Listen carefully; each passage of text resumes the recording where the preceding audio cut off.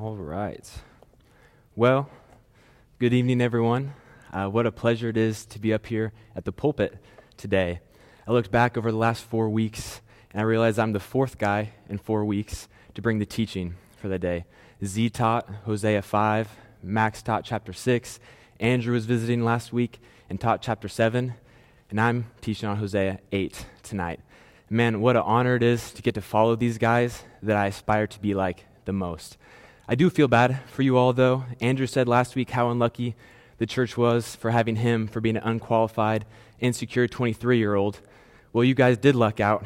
You have an even more unqualified and even more insecure 21-year-old today. So, however, no matter how nervous or insecure I might be to bring the teaching, there's one thing that I'm confident in, and it's the truth that we see in Scripture. I also must say, part of my nerves stem from knowing that if I say anything heretical or wrong, both Z and Max would have no problem throwing me into a jiu-jitsu submission in a matter of seconds. So let's hope that doesn't have to happen tonight. But Z and Max, thank you for giving me the opportunity to bring the word tonight. It is truly an honor that two guys who value the word of God so highly would allow me to have a Sunday to teach it. Before we dive into chapter 8, I want to start tonight with the gospel. And the gospel in its most basic form. So we ask the question, what is the gospel? It literally means good news. But in order to have good news, there must be some bad news, right? What's the bad news? Well, we can pick up in chapter 8 and see how Israel is giving us a prime example of what the bad news is. As we look at this text, we see it split up into 4 sections or 4 stanzas, and we can look at the thematic structure of it being the first 3 verses carrying the theme of the guilt of Israel. The next 3 verses shows the idolatry that Israel is guilty of. Verses 7 through 10 is the judgment on Israel, and verses 11 through 14 is the superstition of Israel. Verse 1 reads, "Set the trumpet to your lips. One like a vulture is over the house of the Lord, because they have transgressed my covenant and rebelled against my law." The language of sounding the trumpet is seen throughout Scripture. Specifically, the language is used to warn of impending danger. The vulture is a metaphor for Assyria, and the house of the Lord is the nation of Israel. Israel has transgressed the Mosaic covenant, and technically they have transgressed all the covenants the Lord has provided, but in the time of Hosea's ministry, Israel is specifically under the Mosaic covenant. We see another great example of setting the trumpet to your lips in Ezekiel 33, verses 1 through 9. You don't all need to turn with me there. We'll be doing plenty of bouncing around today, so I'll just read this one, and we'll go from there. "The word of the Lord came to me, Son of man, speak to your people and say to them, if I bring the sword upon a land, and the people of the land take a man from among them and make them their watchmen, and if he sees the sword coming upon the land and blows the trumpet and warns the people, then if anyone who hears the sound of the trumpet does not take warning, and the sword comes and takes him away, his blood shall be upon his own head. He heard the sound of the trumpet and did not take warning, his blood shall be upon himself. But if he had taken warning, he would have saved his life. But if the watchman sees the sword coming and does not blow his trumpet, so that the people are not warned, and the sword comes and takes away any one of them, that person is taken away in his iniquity, but his blood I will require on the watchman's hand. So you, son of man, I have made a watchman for the house of Israel. Whenever you hear a word from my mouth, you shall give them warning from me. If I say to the wicked, O wicked one, you shall surely die, and you do not speak to warn the wicked to turn from his way, that wicked person shall die in his iniquity, but his blood I will require at your hand. But if you warn the wicked to turn from his way, and he does not turn from his way, that person shall die in his iniquity, but you have delivered your soul." It is the duty of the watchman, in this case in Ezekiel, to blow the trumpet. We see this paralleled in the narrative section of Hosea, chapter 2, verse 2, when Hosea writes, "Plead with your mother, plead, for she is not my wife, and I am not her husband, that she has put away her whoring from her face and her adultery from between her breast." Hosea is telling his children to sound the trumpet on their mother, to warn her of her whoring and of the impending danger that comes with that. Verse 2 reads, "To me they cry, my God, we Israel know you." In this verse, we see the utter hypocrisy of the nation of Israel. In the teaching 4 weeks ago on chapter 4, we learned how there is no knowledge of God in the land of Israel. Chapter 4, verse 1 reads, "Hear the word of the Lord, O children of Israel, for the Lord has a controversy with the inhabitants of the land. There's no faithfulness or steadfast love and no knowledge of God in the land. Throughout the book of Hosea, we've seen the consistent theme of the Israelites constantly distorting the truth of Scripture. Distortion of the truth in Scripture, which means there's no real true knowledge of God in the land. This hypocrisy is also seen in a parallel in Matthew 7, verses 22 and 23, when Jesus says, "On that day many will say to me, 'Lord, Lord, did we not prophesy in your name, and cast out demons in your name, and do mighty works in your name?' And I will declare to them, 'I never knew you. Depart from me, you workers of lawlessness.'" Jesus is telling his people, you only say that you know me. You don't truly know these actions. You don't do these actions for God out of love for God. They are merely just actions, and if there's no true knowledge or love of God that fuels it, the words, "We know you," in verse 2, are the profession of covenant loyalty to the Lord, which adds to the case of the hypocrisy for Israel's building for itself in verse 1, reading that they had transgressed the covenant, and they still say to the Lord in the language the Lord has asked them to use of their loyalty, did they know him, when in fact they know him not. And it's easy for us to think of how it's easier for us to look at Israel and think of how hypocritical they are, but aren't we guilty of distorting the truth as well? We just finished Hosea 7 last week and learned all about authentic repentance and what that looks like. How often do we know that we are supposed to confess our sin, so we do that, but we don't have the heart posture to actually desire to turn from that sin and return to the Lord. So we continue to fall back into that same sin over and over and over again, just like Israel did. We often know what the Lord asks of us through Scripture, but we are good at fashioning it and fitting it into our own desires and thinking that we are still honoring the Lord and following what he has asked us to do, but we've made it on our own terms, which in turn is the exact same thing Israel was guilty of doing. Israel has spurned the good, the enemy shall pursue him. Another word for spurn is rejected. Israel has rejected the good. And what is this good Hosea is talking about? The good is the law, the gifts from God, the blessings he gives to those who are faithful to him, and the deliverance he had already provided to the Israelites through the Exodus.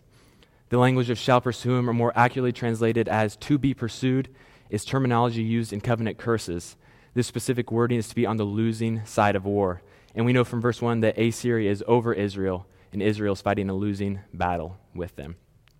So we see this guilt of Israel compounded in verses 1 through 3. As we turn to the next 3 verses, we see the idolatry that Israel is guilty of. They made kings, but not through me. They set up princes, but I knew it not. With their silver and gold, they made idols for their own destruction. To recall what we already know of the kingship of Israel, one would be in power, someone wouldn't like it, that person would be assassinated, the next king would step into the power, and the cycle just went over and over again. And just by way of reminder, trusting in kings or rulers for security will always lead to disappointment. Israel set up their own hierarchy and kingship, even though the Lord had given them instructions that the kings would be picked by Yahweh alone. He gives kings to nations, often through the prophets, and it was not up to the nations to decide who their king was. The words "for their own destruction" could also be translated as "they will be destroyed," which is a direct result of idolatry according to the covenant. And they will be destroyed by Assyria in a few short years in 722 BC. I have spurned your calf, O Samaria. My anger burns against them. The Lord has rejected the calves that we see in 1 Kings chapter 12, verses 25 through 30. If you guys will flip there with me. 1 Kings 12, verse 25. It's Jeroboam's golden calves. Starting in 25, then Jeroboam built Shechem on the hill country of Ephraim and lived there. And he went out from there and built Penuel. And Jeroboam said in his heart, now the kingdom will turn back to the house of David. If this people will go up to offer sacrifices in the temple of the Lord at Jerusalem, then the heart of his people will turn again to their Lord, to Rehoboam, king of Judah, and they will kill me and return to Rehoboam, king of Judah. So the king took counsel and made 2 calves of gold. And he said to the people, you have gone to Jerusalem long enough. Behold your gods, O Israel, who brought you up out of the land of Egypt. And he set one in Bethel, and he put the other in Dan. Then this thing became a sin, for the people went as far as Dan to be before one. They have fashioned these bull idols to have something to look at when worshiping Yahweh. The Lord rejects their calves because it is improper worship of the one true God. The question the Lord asks of how long will they be incapable of innocence is a rhetorical question. The question is used to express the longing of an unfilled hope. Innocence can be directly translated as hands clean of guilt. This question does not challenge God's immutability, his unchanging power, and that he didn't know how long they would be guilty for. It's a question that allows us to see into the heart of God, and that he desires innocence and obedience from his people. We saw when we were in chapter 6 of Hosea, verse 6, the Lord says, "For I desire steadfast love and not sacrifice, the knowledge of God rather than burnt offerings." And Israel consistently fails to walk in obedience to that. One of the commentaries I was reading said, holding steadfastly to the worship of the bull idol, they guaranteed that Yahweh could not accept their appeals. For it is from Israel a craftsman made it. It is not God. The calf of Samaria shall be broken to pieces. How could what a craftsman made be a god? How could this handcrafted bull be worshipped? How foolish is that of Israel to think that something handcrafted is right for worship? It's so easy to look at Israel and think of them as foolish. However, couldn't we all reach in our pockets and find something that a modern-day craftsman made that we idolize? We think of how foolish Israel is to receive a blessing from God and then turn and worship Baal for the blessings that God had given them.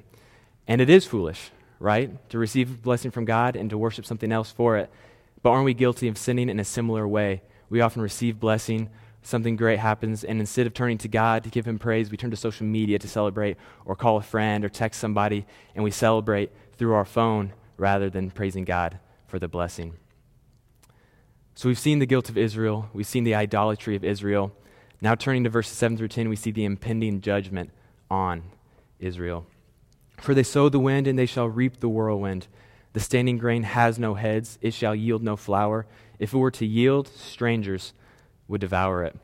In the most basic analysis of this metaphor, we see that sowing the wind results in three curses: reaping judgment, the standing grain having no heads, thus there is no yield of flour, and the strangers in the land would devour what little yield there was. The metaphor is used to show the folly of Israel and how sweeping the consequences will be for the metaphorical seeds that the nation is sowing. Oftentimes in Scripture we see that the wind can be a metaphor for foolishness. In Ecclesiastes 1, verse 14, we see a great example. It reads, "I have seen everything that is done under the sun, and behold, all is vanity and a striving after the wind." When the author in Ecclesiastes is getting at is the same point Hosea is making in our text, that pursuing after temporary things will always feel like chasing the wind.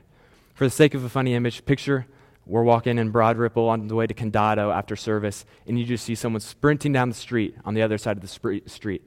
And one of us goes and stops and is like, "Man, like, where are you running? Why are you sprinting?" He's like, "Oh, I'm just chasing the wind." You think he's utterly foolish and absurd for just running after the wind. And that's what Scripture is saying. Chasing these worldly things is like. We see this 9 times in Ecclesiastes, 9 examples that this specific phrase is striving after the wind. 9 things that we see are temporary things, that when we strive after them, they are vain, and it's like striving after the wind. We won't go through all these verses. Instead, I'll read you a list of the worldly things that Israel was striving after. Self-indulgence, finding identity and pride in what you've done. Comparison, holding all power and all authority in politics. Idolizing wisdom, being busy for the sake of being busy, and envy. I'm going to read that list again, and I want you to ask yourself, what foolishness are you sowing into right now that the Israelites were sowing into thousands of years ago? Self-indulgence is vanity. Finding identity and pride in what you've done is vanity. Comparison is vanity. Holding all power and all authority in politics is vanity. Idolizing wisdom is vanity. Being busy for the sake of being busy is vanity. And envy is vanity. And it is all striving after the wind. So what whirlwinds are you about to reap from the foolishness that you are currently sowing in your life? The Israelites were in the middle of destruction at the hands of Assyria. They were reaping a whirlwind of wrath from the Lord for transgressing the covenant.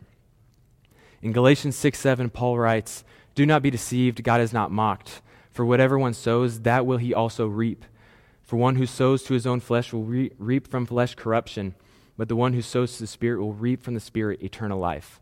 One who sows to the flesh will reap from flesh corruption." We just read in Ecclesiastes all the vain things the Israelites were sowing into, and it was all foolishness. It was all absurdity. Think of the foolishness that we are currently sowing into in our lives? What potential destruction could that bring? For a young church, it's easy to sow into something like gossip.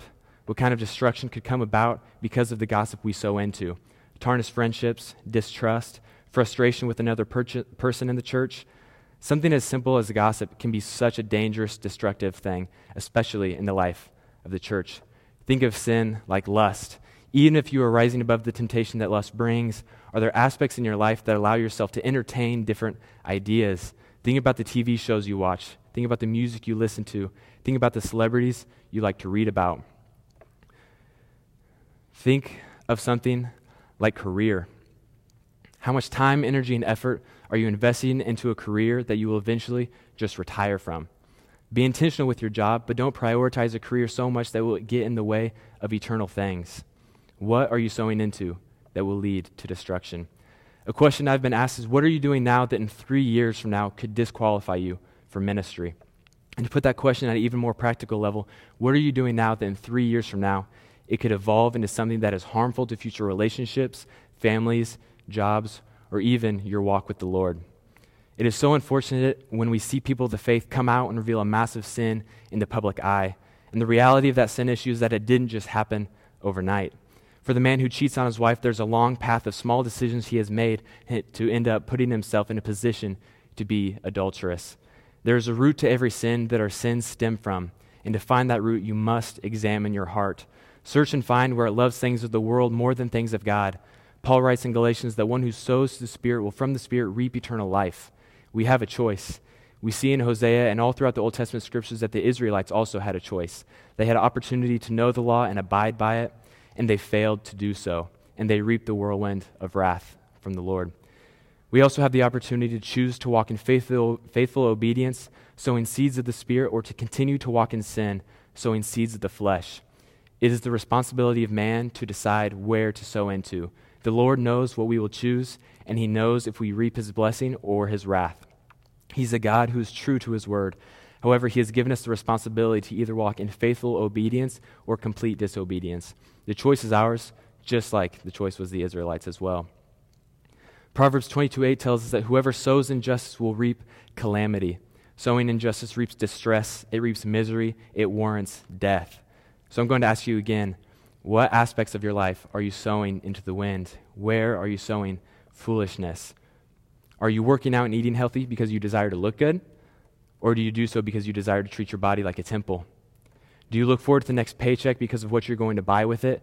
Or are you excited to use your finances to make a kingdom impact? How are you spending your time? Do you spend adequate time in Bible study and prayer? How consistently is that a question asked at men's and women's group? And how consistently do many of us answer, no, not this week? Our time is so valuable, so we must not squander it on things of this world. Keep in mind the curses Israel brought on themselves by sowing the wind. Sweeping destruction came about the nation. You don't want to keep sowing foolishness to look back in your life and find that there is no real eternal impact left because you desire to satisfy your flesh so much. What are you sowing into? Verse 8 reads, Israel is swallowed up. Already they are among the nations as a useless vessel. Israel is in the middle of reaping destruction at the hands of Assyria, and Assyria is playing a double role here with their relationship with Israel. They're playing the tempter, tempting Israel with foreign affairs and tempting Israel to pay them tributes, and Israel caves into the temptation. And since Israel has broken the covenant with the Lord then uses Assyria to dole out the punishment to Israel. So Assyria is playing both the tempter as well as the punishment, as the punisher for the sin. Their being swallowed up follows the motif from verse 1 that there's a vulture over the house of the Lord. They are useless to the other nations because of the whirlwind of wrath and destruction that they have received and what they are going to continue to receive. A useless vessel. And what's a useless vessel? It is something that nobody wants. For they have gone up to Assyria, a wild donkey wandering alone. Ephraim has hired lovers. Stubborn and lonely, Israel is wandering like a wild donkey. Too stubborn to walk in obedience with the Lord, and now they have severed relations with their surrounding nations. For they are reaping what they have sowed. They have sowed injustice to the Lord. Now they are reaping the calamity of distress and misery through their destruction. Verse 9 begins a couplet that finishes in verse 13, beginning with, they have gone to Assyria, and the couplet finishes at the end of 13, and they will return to Egypt. We know from last week that Egypt is symbolic for bondage or captivity. And remember that this was Israel's choice to do this. And God, in his immutability, keeps his promises that they will reap destruction for sowing into things that were not of him. Why? Why do they make this choice? Because of the doctrine of original sin. They desire to wander astray. In the old hymn, Come Thou Fount, one of the lines says, Prone to wander, Lord, I feel it. Prone to leave the God I love. We are prone to sin. We have a desire to sin. And we are prone to wandering because of the disposition of original sin. But we who are in Christ must seek him above all things and rise above our wandering and seek to obey the Lord. Verse 10 reads, Though they hire allies among the nations, I will soon gather them up, and the king and the princes shall soon writhe because of the tribute. We see the language that God will gather them up. And this language is used in two different ways throughout Scripture. At times it's used to gather his people for protection and deliverance, and at times it is used as language for judgment. And obviously, what we know of Israel so far, this is not gathering them up for deliverance. This is gathering them up for judgment. Israel's independence will be taken away, and it will be subjected to the dominion of its enemies. However, this dominion is only temporary. It is not eternal or permanent dominion. So to recap these first three sections, we see Israel's guilt in the first three verses, the idolatry they are guilty of in the next three verses. And the four verses we just finished show us God's judgment on Israel. Now Hosea circles back around to view more of the sins of Israel, specifically their superstitious sins when it comes to religiosity. Because Ephraim has multiplied altars for sinning, they have become to him altars for sinning. The altars were originally built with the intent of atonement for sin. Good intent when the altars were multiplied. However, in Deuteronomy 12, there's an order given in the covenant for a single sanctuary. And this multiplication of altars, which the Israelites thought was good, actually transgressed the covenant because they wanted to do it their own way and not how it was laid out for them to do. Their intent was to atone for sin, but they incorporated the Canaanite system, a pagan religion, and added it to the law God had already provided. Thus, it became a distortion of worship of the one true God, and in turn became sinful. Douglas Stewart says, the zeal for the altars was a means of dealing with sin to find forgiveness. Instead, it became a way of increasing their sins. Do you think we are guilty of this today? This is an example of Israel sowing into dead and dry religious practices without the heart disposition of a love for God. We can find this in Christianity today. How often can we be so consumed with knowing our correct theology that we disregard our love for the gospel? How easy is it to get trapped in the world of intellect and academia and strive to know a doctrine or a set of doctrinal beliefs that it consumes your identity? When the desire to grow in theological knowledge stems from just a desire to be able to articulate a well-rounded theology, and it is not out of a desire to know God more and to love him more and love him better through that knowledge, we miss the mark. When your theological growth is pursued to be able to tell other people how they are wrong and not pursued to be in better relationship with the Lord, we miss the mark. It is so easy to point fingers at the other side of the spectrum and critique people with bad theology or with no theology, but when you are all theology and no love for the gospel, it is just as slippery of a slope. It takes something great and glorifying to God and makes it sinful. It is sowing into a dead and dry religion if it isn't done out of love for the Lord. It is sin. Were I to write for him my laws by the 10,000s, they would be regarded as a strange thing. The Israelites were ignorant to the laws of Yahweh. The laws have become foreign to the Israelites. The interesting thing about this is we have a different responsibility than the Israelites do in the context of this verse. The majority of Israel was an illiterate nation. It was up to the religious leaders to set the standard, to uphold, and to protect the law. As we've seen throughout Hosea, the religious leaders failed to do their jobs well, and they distorted the truth. Now, the people that look to the leaders of Israel and the culture for how to live in accordance with the law don't even know the truth of the law. Deuteronomy 32:16 is a stark contrast to this verse in Hosea. The verse reads, They stirred him to jealousy with strange gods. With abominations they provoked him to anger. At the time these gods were strange, they were false gods and they were idols, and they were foreign to the nation of Israel. And now it is Yahweh and his laws that are foreign to the nation. It sounds very similar to the country that we live in. Here's how we differ from the Israelites in this case. We have the law. We have the 66 books in the canon that show us how to walk in faithful obedience with the Lord. It is our responsibility to know what his word says and to love his word and to cherish his word. This is the hypocrisy of the Christian church. Many professing Christians claim to know God, to understand the gospel, and to have a relationship with the Lord, and the Bible is on the shelf collecting dust.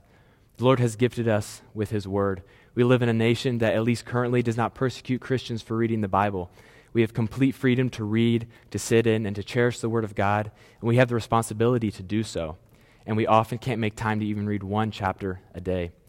The gospel is the greatest love letter ever written, and many professing Christians don't even open it. So imagine this. You're in elementary school, and the guy you like or the girl you like writes you a love letter, passes the note to their friend passes it to you, and you take it and you put it in your pocket, and then you see this person at recess, and they come up to you, and they're like, "Did you read the note? Did you read the note?" And you're like, "Nope, it's in my pocket, though." You just absolutely missed the point of what the letter was for. And when we don't read our Bibles, we miss out on the greatest love ever poured out, the greatest mercy ever shown, and the most amazing gift of grace. It is our responsibility. We are not an oppressed religion in the United States. We have complete freedom to privately and publicly seek the Lord here. It is our responsibility to know his word and to walk in obedience to what it says. What are you sowing into? Do you spend time with the Lord soaking in his word and in prayer, or are you squandering an opportunity to read the best news that you could ever receive?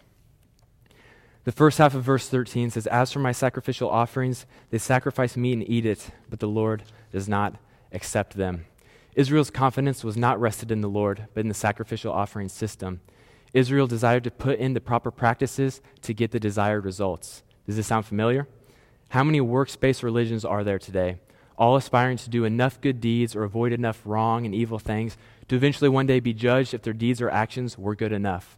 We see an example of a sacrificial offering in Genesis with Cain and Abel. If you all flip with me to Genesis 4, we'll read this passage together. Genesis 4, verse 1. "Now Adam knew Eve, his wife, and she conceived and bore Cain, saying, 'I have gotten a man with the help of the Lord.' And again she bore his brother Abel. Now Abel was a keeper of sheep, and Cain a worker of the ground. In the course of time, Cain brought to the Lord an offering of the fruit of the ground, and Abel also brought for the firstborn of his flock and of their fat portions. And the Lord had regard for Abel and his offering, but for Cain and his offering he had no regard. So Cain was very angry, and his face fell. The Lord said to Cain, 'Why are you angry, and why has your face fallen? If you do well, will you not be accepted? And if you do not do well, sin is crouching at the door. Its desire is contrary to you, but you must rule over it.'" We see that the Lord has accepted Abel's offering but rejected Cain's. Why? Cain offered what he wanted to the Lord, not what the Lord had asked for. The Lord rejected it because it was on Cain's terms, not the terms of the Lord. This is often a scenario when the question is asked, well, at least Cain offered something to the Lord. Why would God not accept an offering from him? And we can find that answer in the place we've already been today in Hosea 6:6. The Lord desires steadfast love and not sacrifice. The sacrifices of Israel could not be accepted, just like Cain's wasn't accepted, because they were unrepentant people corrupted by their guiltiness and sin.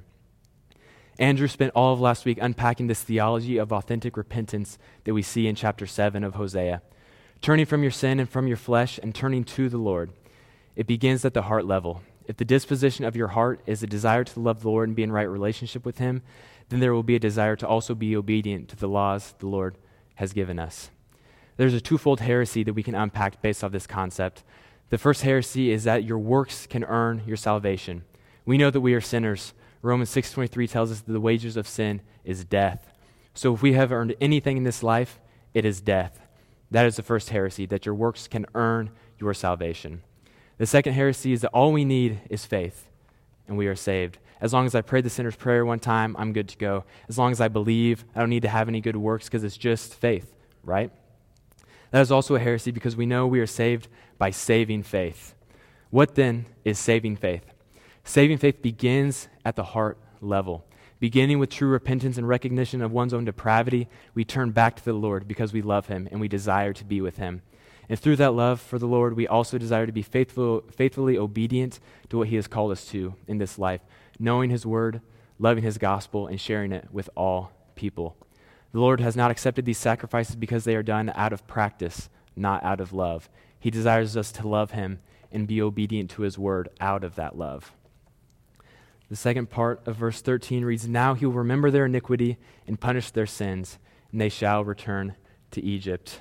To see the significance of this verse, we'll look at Exodus chapter 34, verses 6 and 7, and it reads, The Lord passed before him and proclaimed, the Lord, a God merciful and gracious, slow to anger and abounding in steadfast love and faithfulness, keeping steadfast love for thousands, forgiving iniquity and transgression and sin, but who will by no means clear the guilty, visiting the iniquity of the fathers on the children and the children's children to the third and the fourth generation. The significance of this cross-reference is the language specifically used in verse 7, visiting the iniquity on the fathers, on the children, and the children's children to the third and fourth generation. We see that language in verse 13, now he will remember their iniquity and punish their sins. This is a prime example of God's immutability through showing his promises keeping true to them. Israel continued to sow seeds of foolishness, and God promised that the iniquity would fall on their future generations. In this verse, he's fulfilling his promise by visiting the iniquity on Israel and punishing their sins at the hands of Assyria. They shall return to Egypt finishes the couplet that we saw begin in verse 9, for they have gone up to Assyria. And again, Egypt is symbolic of bondage and captivity, the punishment for covenant unfaithfulness from the Israelites. Verse 14 reads, For Israel has forgotten his maker and built palaces, and Judah has multiplied fortified cities. So I will send a fire upon his cities, and it shall devour her strongholds. And verse 14, in short, is covenant judgment. The second half of verse 14 summarizes what Deuteronomy 32, verses 15 through 18 predicts, that they stir him to jealousy, they sacrifice to demons, and they forgot the God that gave them birth, just as Israel had done. The addition of Judah in this verse was a reminder that the southern kingdom was guilty of transgressing the covenant as well. This verse adds evidence to the initial charge of the transgressed covenant that we see in verse 1. All the sins seen in this final section are all of the same theme, a lack of love for God, which resulted in a dead, dry religion not centered on a love for the Lord. Now, looking back over this chapter, I think we all know what the answer to my very first question is. If there is good news in the gospel, what must the bad news be? The bad news is that we are similar to the Israelites in many, many ways. The bad news is that we are sinners. We have transgressed the covenant, we have sowed into foolishness, and we have reaped consequences for those sins in our lives. We are completely and utterly depraved, unable to wholly love God as a result of original sin. We are deserving of a wrathful punishment from a righteous God, but that's the beauty of the gospel. That's the beauty of this Bible. This is the greatest love letter ever written. The beauty is that God held true to his part of the covenant with Adam, with Noah, with Abraham, with Moses, and with David, and man was never able to uphold his end of the covenant. As I quoted Romans 6:23 earlier, the wages of sin is death, but there's more to the verse. The free gift of God is eternal life through Christ Jesus our Lord. And Jesus, who while we were still sinners died for us, who, though he was in the form of God, did not count equality with God a thing to be grasped, but emptied himself by taking form of a servant, being born into likeness of men, and being found in human form, he humbled himself by becoming obedient to the point of death, even death on a cross. This is the good news. We find laid out all throughout Paul's letters an example to follow in knowing the truth of Scripture, loving the Lord, and being obedient to him. Paul tells us how to sow seeds of the Spirit. It is only when sowing seeds of the Spirit that we will reap eternal life. The bad news is there is punishment for sin. The good news is we have a living hope in Christ because he has purchased our sin and taken our place on the cross that we rightfully deserve. We've earned death, but Christ stood in our place, not only bearing the burden of our sins, but truly dying the death that we are all deserving of dying. Is that not real love? Is that not the good news? For all of humanity, God's people have been incapable of keeping his law. He even asks, how long will his people be incapable of innocence? And the answer is, until Christ returns again. 1 Peter chapter 1, verses 3 through 9 says, Blessed be God the Father of our Lord Jesus Christ. According to his great mercy, he has caused us to be born again to a living hope through the resurrection of Christ Jesus from the dead, to an inheritance that is imperishable, undefiled, and unfading, kept in heaven for you, who by God's power are being guarded through faith for a salvation ready to be revealed in the last time. In this you rejoice, though now for a little while, if necessary, you have been grieved by various trials, so that the tested genuineness of your faith, more precious than gold that perishes, though it is tested by fire, may be found to result in praise and glory and honor at the revelation of Jesus Christ. Though you have not seen him, you love him. Though you do not now see him, you believe in him and rejoice with the joy that is inexpressible and filled with glory, obtaining the outcome of your faith, the salvation of your souls. So now what? We know the gospel. We know the living hope that we have in Jesus. We know he has purchased us at great cost. What do we do now?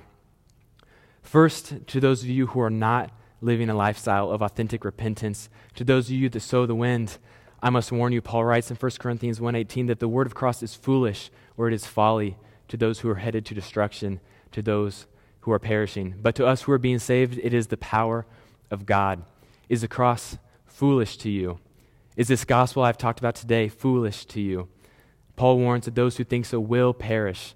My hope is that you hear the good news, you hear the gospel, and you repent. You turn from your sins and turn to the Lord. A genuine relationship with the Lord is your only hope for salvation. It is nothing you can work your way to. It can only be obtained through Christ Jesus our Lord. So my hope for you today, if you have considered the cross foolish in the past, repent from that and turn to the Lord. Now for those who are in Christ, I must return to the pressing question of what are you sowing? Are you sowing seeds of the Spirit, or are you sowing seeds of the flesh? In Matthew 25, Jesus shares the parable of the talents. In short, one person was entrusted 5 talents and he made 5 talents more. One person was given 2 talents, he made 2 talents more. One person was given 1 talent and he buried it in the ground until the master returned. Those who had returned on their talents were told, "Well done, good and faithful servant." The one who squandered his talent had no return and was cast out into outer darkness. We have the responsibility as children of God.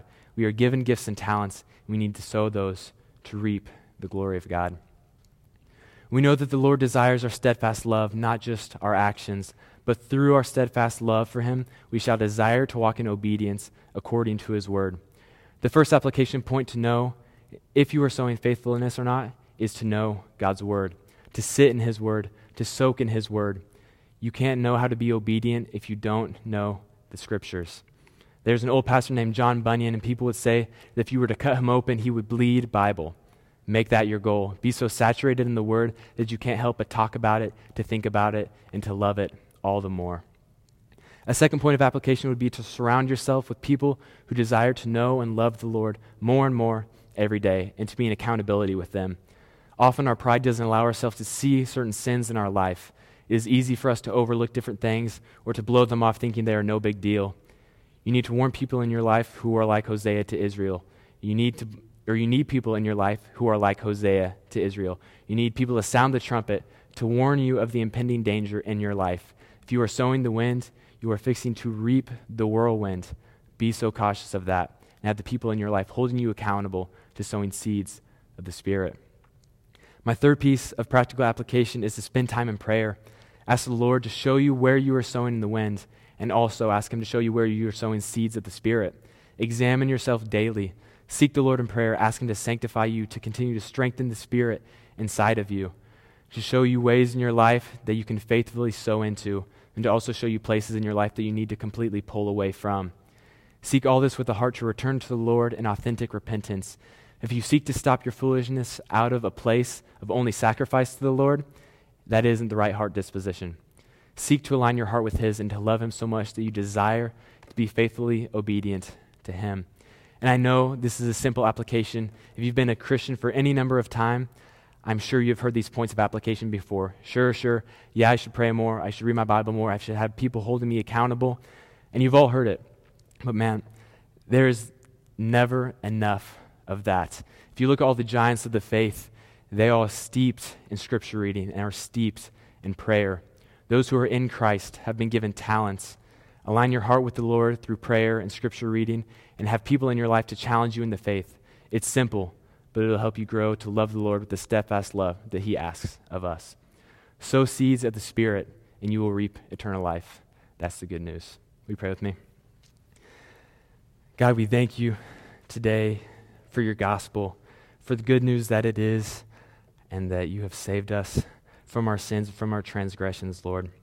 We know that we are depraved, and we know that we are unable to wholly love you, but it is the best gift of grace to know that if we are in you, we get to reap the salvation, Lord. I pray as a church, we can see where we are sowing into foolishness, and we can turn from that, and we can repent from that, and turn to sowing seeds of the Spirit, Lord. We desire to know you more. We desire to love you more. We desire to grow in you daily, Lord. I pray that we continue to sow seeds of the Spirit and to continue to know and love you, Lord. We praise you for your word. We praise you for the truth of your word. We thank you for tonight. In your name we pray. Amen.